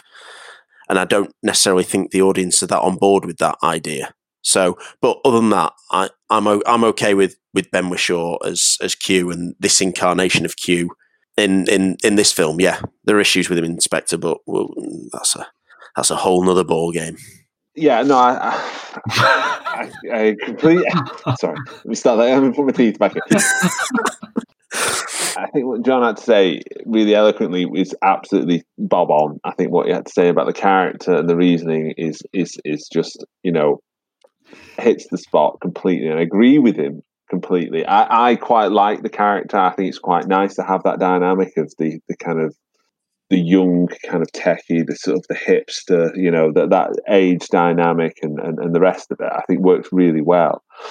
The only criticism I have is that even though you have the diss of the exploding pen, which in this circumstance is far more useful than a teeny tiny radio and a gun that you want to use in one scene, because it, again, is at the behest of the writers who decide to, let's write one scene where someone picks up the gun and they can't use it because it's a gun that can only be used by Bond. That's my only criticism of Q. I think he's a great addition to, the Daniel Craig era. It would have been really nice if he just handed him his Walther PPK and said, "Here you go, off you go," kind of thing. We've got you back. He's just a normal radio or whatever, but it had to have a little twist. And for me, it sort of hits the spot, but for me, just misses ever so slightly. If they were playing it straight, it should have just been, "Here's your Walther PPK," and that's it. Off you go. This is how you get in touch with Q Branch type thing. But I'm nitpicking here. I mean, the personalised handgun thing is a ode to License to Kill, isn't it? With the personalised sniper rifle. Absolutely. And I just think, again, it's another little subtle nod that they put throughout the film without bashing over the head like Die Another Day did. Whether you like it or not is a different story. No. That I think you're right. I mean, the joke is that, like you said, the radio transmitter that he's given is larger than the one that fits in his heel in 1963's Goldfinger. But again, is that might be deliberate? The little aerial that does it for me. Yeah, the aerial like that. Tiny aerial that pops up. Yeah. But he gets his Walther in a sort of basic box, which is quite nice. I agree. I think it's quite a good idea to have a much younger Q. But I'd probably have done him more as a sort of maybe a sort of nicer guy. He wasn't so uppity to his superior, effectively. And a bit more like Simon Pegg in Mission Impossible, maybe. Yeah. I know he's more age, not the age thing, but I can understand both. Both. If you've done it either way, it works to an extent. There's a line, isn't there, about because you still have spots. I can't believe you didn't mention that one, but I don't know. Maybe it's the cardigan that puts me off more than anything. But we'll give Ben Whishaw. We'll give Ben Whishaw a nice pass here. Moneypenny later says that he's scared of flying. Actually, I'd forgotten that. And yet he gets out to Austria in the next film absolutely fine. Oh, thank you, John. I served you up. Sorry, Tinder. I'm going to have... Oh gosh, yeah. Sorry. Anyway, we see Q later, doesn't he? He's playing a video game. It's in the Dark Knight, the ending. Anyways, right. Bond then is sent to an exotic location, very Bond, Shanghai. I'm not sure. I don't think Bond's been to Shanghai before. I might be wrong. But John Logan, one of the writers, asserted that they deliberately sought locations that were in opposition to London. He went to places that were more exotic for him to feel more uncomfortable away from the capital and away from his home comforts. But to be fair, if you think about that, he'd already chosen to be in an exotic location at the start of the film anyway. Many of the scenes weren't actually filmed on location in Shanghai. Bond's absolutely gorgeous hotel swimming pool, which I love. That was actually the Virgin Active pool in Canary Wharf. So slightly to destroying your but it looks good. Well, at least we could go on a trip there though. Can't we? A lot more getting than Shanghai. The entrance to London's Broadgate Tower was lit to look like an office building there. And do you know where the scenes at Shanghai Airport, where Bond is in his fetish cap and glasses? Do you know where that was? That was filmed. Luton. It was filmed at somewhere where the old and retiring MI6 team go to go for a flutter in one of the Bond films. Royal Ascot. Filmed at Ascot Racecourse. Yeah, it was. Yeah. Yeah. Get a wiggle on. The interior of the Golden Dragon Casino in Macau was actually a soundstage at Pinewood. Gorgeous set. We'll get onto that later. Again, beautiful. We've had the Turkish music for London, of course, and we don't get Oriental music for Shanghai, which, of course, is inconsistent. We very quick shots of Bond at the swimming pools, have said, and then a hotel bar. And let's get on with this amazing outfit that Bond is wearing. He looks like he's an office temp in his set. He doesn't look like James Bond. He looks like he's just a little bit lost at the Christmas party, the office temp Christmas party at the bar. I laugh out loud when I see him in that hat. Does he have some cop shades on as well, maybe? Or? Yeah, he does. Yeah. Dear me. I mean, I should say, but let's give a shout out to Roger Deakins for some of this. Yes, for some of the visuals. Yeah, absolutely outrageous. That opening one, is brilliant. And then also, I absolutely love the colours when they're driving, and I love that shot of the sort of ring roads or whatever they are. Yeah. Amazing. Obviously, that's stunning. Obviously, that's a link to a nod to Transformers: Revenge of the Fallen. Of course, the absolutely incredible 20-minute smashing up of Shanghai in the dark with the neon lights. No, it's beautifully shot. It's a lovely. I like it when Bond goes to these places. Like that's particularly. Man with the Golden Gun comes under a lot of criticism for different things, but the feel of being there, for me, elevates it a little bit. And the feel, particularly in those days when you didn't really see those countries. And we mentioned Octopussy in India. I love it when Bond is in these places. So I'm a big fan of Bond in Shanghai. I'm a massive fan of it, and I think it looks absolutely stunning. I think Shanghai is a metropolis. It's not particularly. It's not particularly. When you have the generalised stereotypical view of what you think China looks like, it's not like, certainly not like Beijing. It's a metropolis view.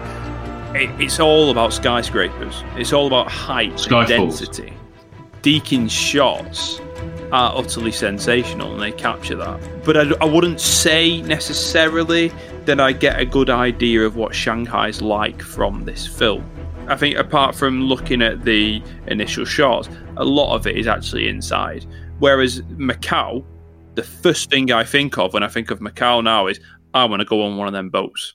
That's the first thing I think of, just because of the scenes. Yeah. So it puts a visual in my head. But that is not taken away from some unbelievable cinematography.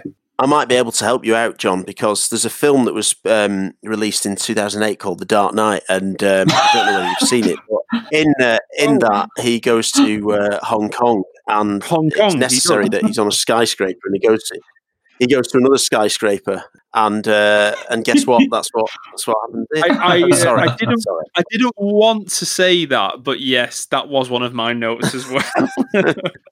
It was note 4 of Dark Knight references. But that aside, and the weird outfit that Bond's in, I enjoy watching this scene. The music, not sure. It's a bit, I don't know, sort of like a constant beat, and it's very bad. I think that nightscape of Shanghai, and then the music. The way it's shot, and like I said, the music on that was the most explicitly kind of Dark Knight for me. It was really kind of stood out. It's like, this sounds like the Hans Zimmer's. This looks like the cityscape in Dark Knight. But cinematography is great.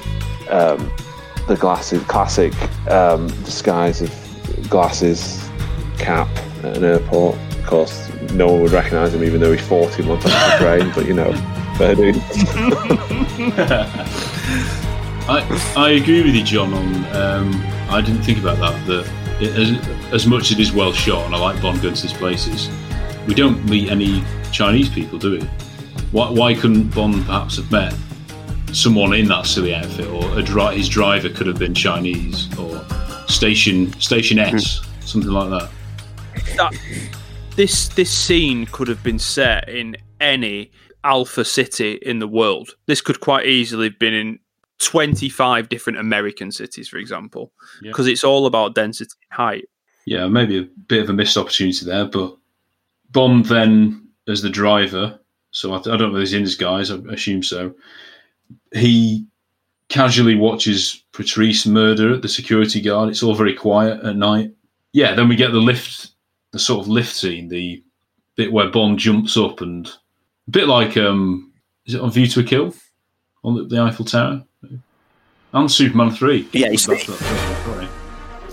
on A View to a Kill, he stood on top. I don't think Roger could hang on the bottom of it. No. Less believable. It's not Roger, man. Sorry. I think it's silly, isn't it? Running, jumping, hanging on to the bottom of the lift. It seems so unnecessary. It's like, again, it's at odds with the idea that this is, it's supposed to be a grounded kind of, a slightly gritty kind of Bond, but there he is jumping and hanging on the bottom of a lift. It's just for me, it's a bit unnecessary. Why can't you just because there's no one in that building apart from the dead security guards that person's just killed. And a jellyfish. Check what floor he's stopped at. It's a bit like that gorgeous Hamburg headquarters / club that Elliot Carver has. I mean, how much do you want to go there?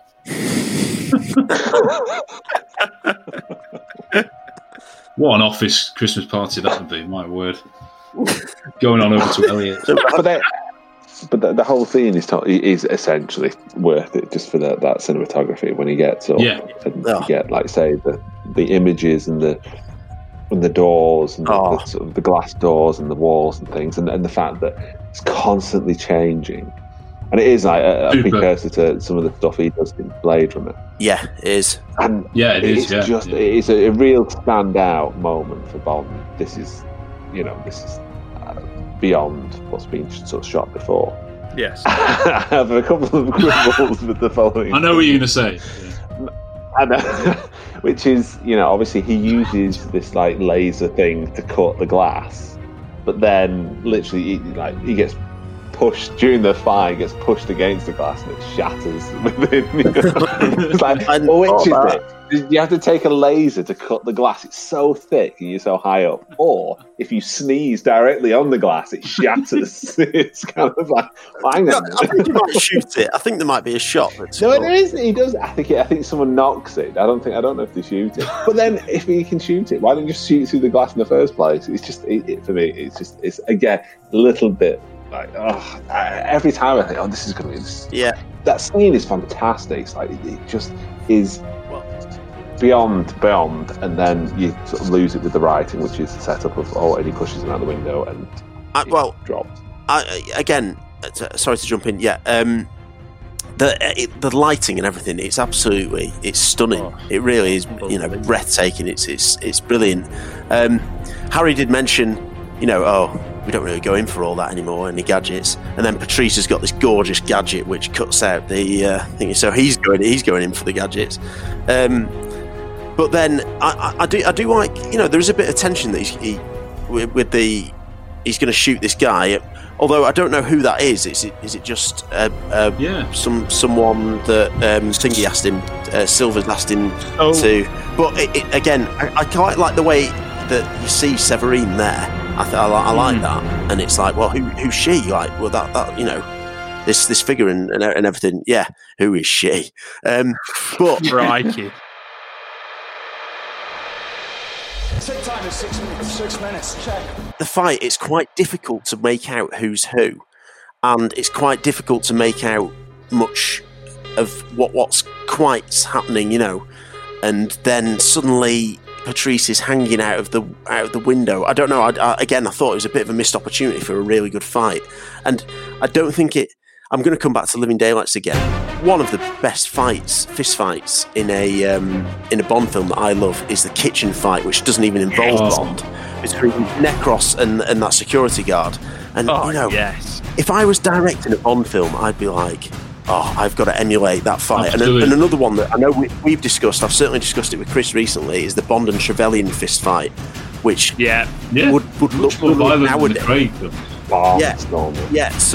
So I can't believe that you're a director and you don't, when you get a chance for a good fist fight, you don't take it as much as that or try to do a bit of that or something. I don't know. I just think it's a missed opportunity. Yeah, because he's not an action director, and he came at it as artistically, which is him and Roger Deakins going, wouldn't it be lovely if you just see the entire fight in a long take, moving closer to them in silhouette? But really, when you watch it, it's not a satisfying fight, is it? It is, like you say, it's just a bit. It looks aesthetically gorgeous, but there's no in terms of the fight. The geography, it's not. You don't know who's hitting who. Yeah, exactly. Geography, and it sort of just ends really quickly as well. The tension to him, approaching that character is really high, and then they actually get into the scrap, and it's kind of just lost within seconds. Like the window breaks, excuse me, and then he's out, he's hanging, he's all like, "Who do you work for?" It's a bit reminiscent of Austin Powers. But saying a precursor again, to the next. It's sort of just, absolutely. It's a shame. It's a shame because it doesn't quite live up to it. But it's a beautifully shot scene. Everything else about apart from the fight, putting that to one side, I love watching this scene, and I think, like I say, and I also like the way it introduces Severine. I really, So I don't want to be too negative. Modigliani about the fight. Yeah, Modigliani painting those the way those figures are. Did you notice that in the gallery or whatever that she's at? the lovely thin characters of the. I'm not. Well, it's named. The track is named after that. Yeah, I was going to say that. It's named Body Glamour. Oh, right. So there you go. Right. Isn't it a good job that also the person who was shot in the back of the head didn't spray his blood all over that painting, which is square. Yeah, I was expecting that to happen. It's like wiping it down with a wet wipe. Oh, it's okay. In the fights, what I quite liked about it is that when the window is smashed, you can hear the wind, and you can hear that. You really get that vivid sense that you're there, and that I thought that was pretty effective. Severine, they have that sort of glance over, don't they? So she sort of sees Bond. At that point, do you think she knows who he is, particularly? No, I don't think. I think it's a nice little kind of Bond kind of gets to disappear into the shadows scene. I don't think there's any kind of recognition. I think she's like, oh, who's this guy, and it's kind of mixed things up a bit and spanner in the works type. But it is really essentially an opportunity for Bond to just disappear into the shadows, which works quite well. Yeah. And I also think there's the interesting thing that, obviously she doesn't try to like shoot at him or anything like that. She's like, there's an element of like intrigue and, who is this person who's just disposed of the person we've had, do this assassination, execution, whatever you want to call it. So yeah, I just think it's like I think it's a nice little moment and a nice sort of way for two characters to sort of meet without actually meeting. I mean, I've got to be honest, I don't look at this from a critical perspective. I just go, crikey Moses, who is she? That's basically what I do when I see this. Yeah. Well, it works in that you're allured to her, aren't you? The audience are thinking, wow. Even if it's for different reasons. Yeah. They're not thinking, oh, wow, she might look like she's got a backstory in the sex trade. I'm thinking that, but they will get to that. It does. It's the start of intrigue, isn't it? It's like she's looking over, he's looking over. It's like, oh well, is something going to happen between these two characters? It does, and it doesn't. But it's kind of There's a bit of mystery. There's a bit of intrigue there, and I think it's quite nice to have, and also to introduce a character, relatively almost midway, isn't it? I think. Mm. Yeah, because we don't get to introduce properly to Raoul Silva until actually I think it's about exactly halfway through the film. So this is pretty. I don't know. Is this about a third of the way, something like that? So yeah, you're right. It is quite late to be introducing more the main characters. We'll talk fully about Berenice Marlowe's character when we get to her bigger scene with Craig in the casino. But for now, I was going to say I quite like. There's a bit of detective work from Bond here in that he collects that casino chip. I always like it when Bond or Batman or whoever picks up a little clue in the sort of Sherlock Holmes vein, and that leads him to his next thing. I know it's a classic A to B to C, isn't it? But I thought that was old school Bond. I think that chip as well is absolutely sensational. Like, they need to do a James Bond poker set with that chip in. It's one of the crispest chips going.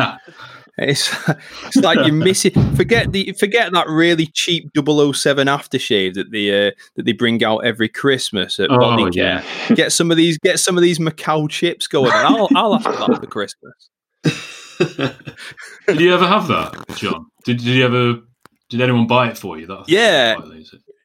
Yeah, my dad bought it for me, yeah. Along with Lynx Atlantis. And Java. I watched, when I was telling you before I watched this thing about Daniel Craig's lifestyle and all this stuff. It said on it like his favourite shoe brand, and then it said his favourite aftershave, and he put a picture of 007 aftershave. It's like, yeah, of course it is, mate. Contractually obliged. Did you buy that from Body Care? 007. Yeah. Deary me. Well, bless him. Really don't understand. Join us for part 3, where Bond hits Macau, encountering a casino, dragons, shaving foam, and a troubling shower. Plus, we meet legendary villain Raul Silva.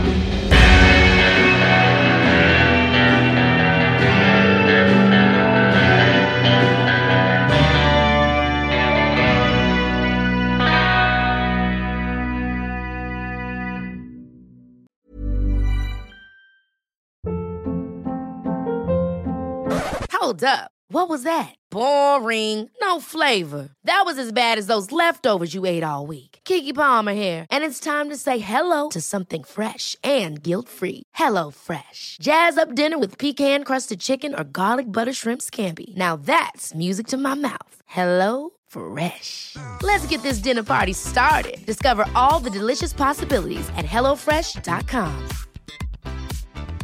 Planning for your next trip? Elevate your travel style with Quince. Quince has all the jet-setting essentials you'll want for your next getaway, like European linen, premium luggage options, buttery soft Italian leather bags, and so much more. And is all priced at 50 to 80% less than similar brands. Plus, Quince only works with factories that use safe and ethical manufacturing practices. Pack your bags with high-quality essentials you'll be wearing for vacations to come with Quince. Go to quince.com/pack for free shipping and 365-day returns. Want to get a chiseled look in the jawline? Sculpt and shape your jawline with added volume from Juvederm Volux XC. Juvederm Volux XC is an injectable gel specifically designed to be robust enough to improve moderate to severe loss of jawline definition. And it is the first and only hyaluronic acid filler approved for the jawline. Add volume to your jawline for a chiseled look with Juvederm Volux XC. For important safety information and to find a licensed specialist, visit juvederm.com. That's JUVEDERM.com. Not for people with severe allergic reactions, allergies to lidocaine, or the proteins used in Juvederm. Common side effects include injection site redness, swelling, pain, tenderness, firmness, lumps, bumps, bruising, discoloration, or itching. There's a risk of unintentional injection into a blood vessel, which can cause vision abnormalities, blindness, stroke, temporary scabs, or scarring. Talk to a licensed specialist to find out if it's right for you. Visit Juvederm.com. That's JUVEDERM.com.